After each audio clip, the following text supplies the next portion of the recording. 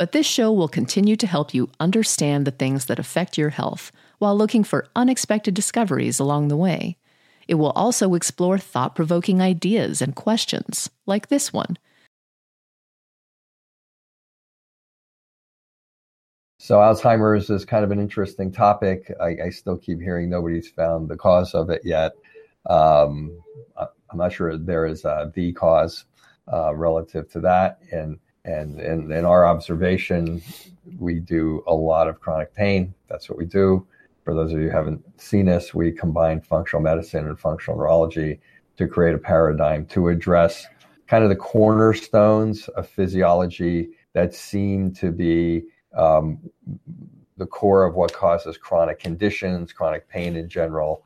And so if a person comes in here, let's say with fibromyalgia, it's pretty common that they're going to have brain fog and short-term memory loss. And if people come in here and they're in PTSD, they're going to have short-term memory loss. They're going to have difficulty sleeping and things of that nature. But a substantial portion of our patients come in here with short-term memory loss and brain fog and other things that have that nuance of, is this Alzheimer's? Is this an Alzheimer's type of thing? We have seen Alzheimer's patients, but more often we see people who would seem to me to be in the process of going in that direction. So it's of interest to us to know what's going on, and so this is something that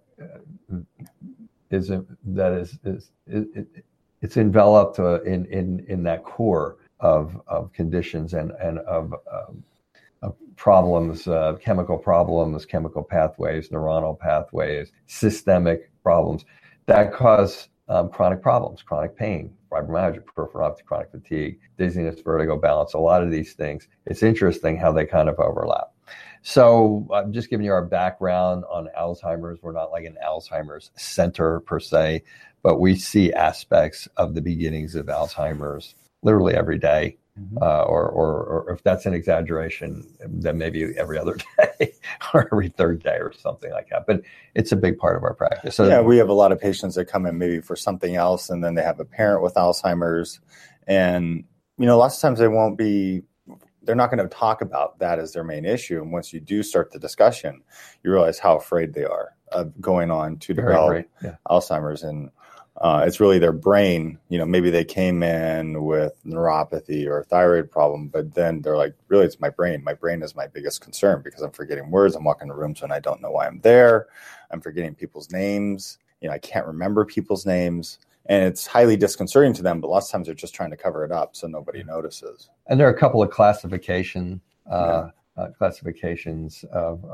paradigms of how to tell people you might have Alzheimer's. One of them, I would argue that stage one is like, if you're breathing, you have Alzheimer's. It's like, seriously, it's like, I forget what it is, but it's like, everybody's got that. Right. Over the age of like 6. But the point is that there's not a lot of testing. People look at MRIs, they see the plaque, things of that nature. So Dr. Gates, who is our R&D department here, has a high interest in staying on top of that. And he wanted to share with us today some of the new data on possible testing for Alzheimer's.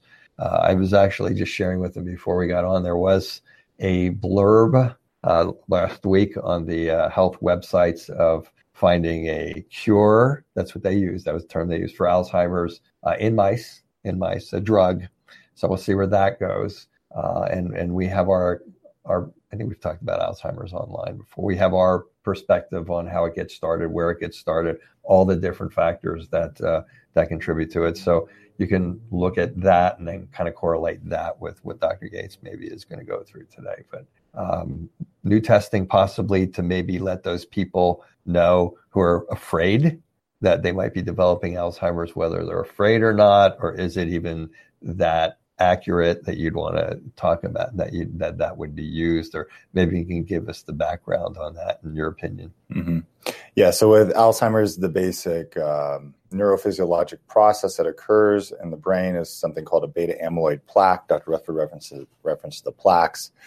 and they're called specifically a beta amyloid plaque with neurofibrillary tangles. Just think if you had your house and then the 2x4s that hold up your house, just think of like the 2x4s started like warping together, started folding in. Pretty soon you don't really have a house. You can't really walk through it. That's what's going on in your brain cells with Alzheimer's. Preferentially, there's a lot of these plaques in the memory area of the brain, the frontal lobes. And so because of that, you start to lose your executive function. You don't remember, you can't make memories, so on and so forth. Now, just dovetailing into what Dr. Rutherford said in our other videos in terms of what kind of sets us into motion, there is a ton of research associating this with blood sugar disorders, whether it's frank diabetes or prediabetes, systemic inflammation, pieces of bacteria floating in from the gut into the bloodstream, or bacteria that are actually living in your bloodstream, not causing a systemic reaction like septicemia, but they're living in an indolent fashion, but still causing some immune activation to them, which is therefore promoting inflammation that then goes into the brain and sets into motion these biochemical cascades along with the blood sugar issues for you to start developing these plaques. Now, there is a genetic predisposition, that's the ApoE4 allele that can be tested for. So if you do have a parent or an uncle with Alzheimer's and you're concerned, you can clearly go and have that genetic testing done. Now, we mentioned the beta amyloid plaques. So there is a blood test for amyloid beta that you can run in a standard lab test. And this came under a lot of scrutiny for a while because the argument is, okay, you're testing for amyloid beta protein out here in your bloodstream. Well, does that really reflect what's going on in your brain? And a new article came out just recently saying it actually does correlate with a high degree of specificity and sensitivity. So we wanted to bring this up because you're going to start seeing more doctors use this blood test for deciphering if it looks like you're moving towards Alzheimer's or if you have minimal cognitive impairment, which is kind of the pre-Alzheimer's condition. And it's a good thing because now we have more data and more tools in our arsenal to say, okay, Joe or Jenny, it looks like you're going down this path that's not so good. And potentially that can kind of wake people up to start executing the lifestyle changes. I know that I went to a talk, this was even before I met you. This is 8+ years ago by a gentleman who worked at the Cleveland Clinic in their Alzheimer's unit. And he was saying basically at that point, the only thing they knew to tell people to do was to exercise for like 30 minutes a day. And based on the current information, you should be doing more. You have to have your blood sugar under really, really tight control and all inflammation highly, highly, highly controlled, because we do have people that come into this clinic with this concern, and we are like Nazis in trying to get their blood sugar into a very, very tight range. And we just, in our experience with the properly selected people, we've seen some dramatic changes in these patients. And I don't know if there's anything better than giving somebody their memory back, because as one of our colleagues said, you can replace a hip, you can't replace a hippocampus. You can't replace the memory area of the brain. So you got one brain, you got to take care of it. So that's kind of the story. Okay. So new testing, I think that is good because, again, like you say, a lot of the people come in and they have the parent, they have the uncle, they have the brother, and they're like, oh my God, they're terrified. Sometimes if you would give them that test and could tell them, yes, you're going that direction, yes, that would be cool. That could give them the incentive to go in the right direction. But also stress hormones probably contribute to Alzheimer's too. Mm-hmm. And if the person's not going in that direction, and maybe it would relieve a lot of their stress, although then if they got a crappy lifestyle, then maybe that would discourage them from changing. But you can handle that at that point in time. It does give you one more tool in the toolbox to have that conversation is the point. And I think it's important because Alzheimer's is like, Alzheimer's like autistic spectrum disorders now. It's pretty common. And it's not something I think anybody wants to go there. So, and there's a lot of discussion how this could potentially bankrupt our healthcare system, because you have this huge, we have all these baby boomers who now are late 60s, early 70s, basically, and they're right on the cusp. And a lot of them are not the healthiest bunch, so to speak, from a metabolic perspective, a lot of prediabetes, a lot of diabetes in this group. And so Alzheimer's researchers are highly, highly concerned because, you can have Alzheimer's for 10, 20 years, as long as the rest of your organ systems are doing well. And that means you're going to have to be in a long-term care facility. Those are extremely expensive. Yeah. And I think we should also hit on head injuries too, as it pertains to some memory loss here today too. And they can, and before you get into that, they can get that test at their doctors? Or the amyloid beta protein? Or is it, yeah, is it something that's out there now? It's out there now. I believe you can get it through LabCorp, if I remember neurologist correctly. Or GP? Their GP? Their GP could order it. Their neurologist could order it, yeah. Okay. And going on what you said relative to this new cure that they're talking about in rats, the standard mainstream treatments of basically the acetylcholine receptor inhibitors acetylcholine esterase inhibitors for Alzheimer's are not extremely effective for the most part, that people are like raving about them. So the medication approach has not been astounding. So with this, I think it's also important to bring up head injuries, because that's a lot of the discussion right now in the Alzheimer's world. We have this whole entity of chronic traumatic encephalopathy.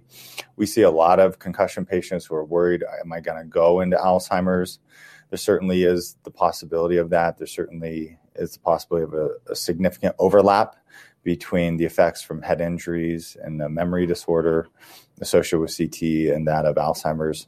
So just know that they're finding with these head injuries, that same kind of biochemical process I described is going on, except it more involves a protein called tau, called phosphorylation of tau. And there's also a strong inflammatory component that seems to be perpetuating this CTE process as well. So a lot of it comes down to inflammation. So if you know somebody who's had a lot of head injuries, you really want to talk to them about their inflammation also. Yeah. Mm-hmm. Anything else you wanted to impart? No. Okay. I think we're good. Okay. All right. So this is important. You want to know how to get better. Now, there's going to be some nuggets in here that are going to help some of you. There's going to be some of you who are like, throwing spitballs at your screen going, wow, this guy's like an idiot. But I'm telling you, these are the basics of how to get better. And if you bypass these, plus the ones we're going to be talking about over the next week or two, you are going to have a hard time getting better at all. And if you get better, you're going to be the person who has to keep doing it over and over and over again, because there are things that are sabotaged. Wrap up this week's presentation, and I'm here to educate you. We're here to try to answer the questions that we've had over the last 6 or 7 years or 8 years or whatever it's been, and so please do that. So until next week, I hope you. If you're enjoying this, then please don't miss next week. Next week is kind of a big deal in most people's journey to wellness. So okay, that's it for this week. Thank you for watching again, and take care. This will conclude the episode. Thanks for tuning in. If you like what you hear, please leave a comment and subscribe. Thank you.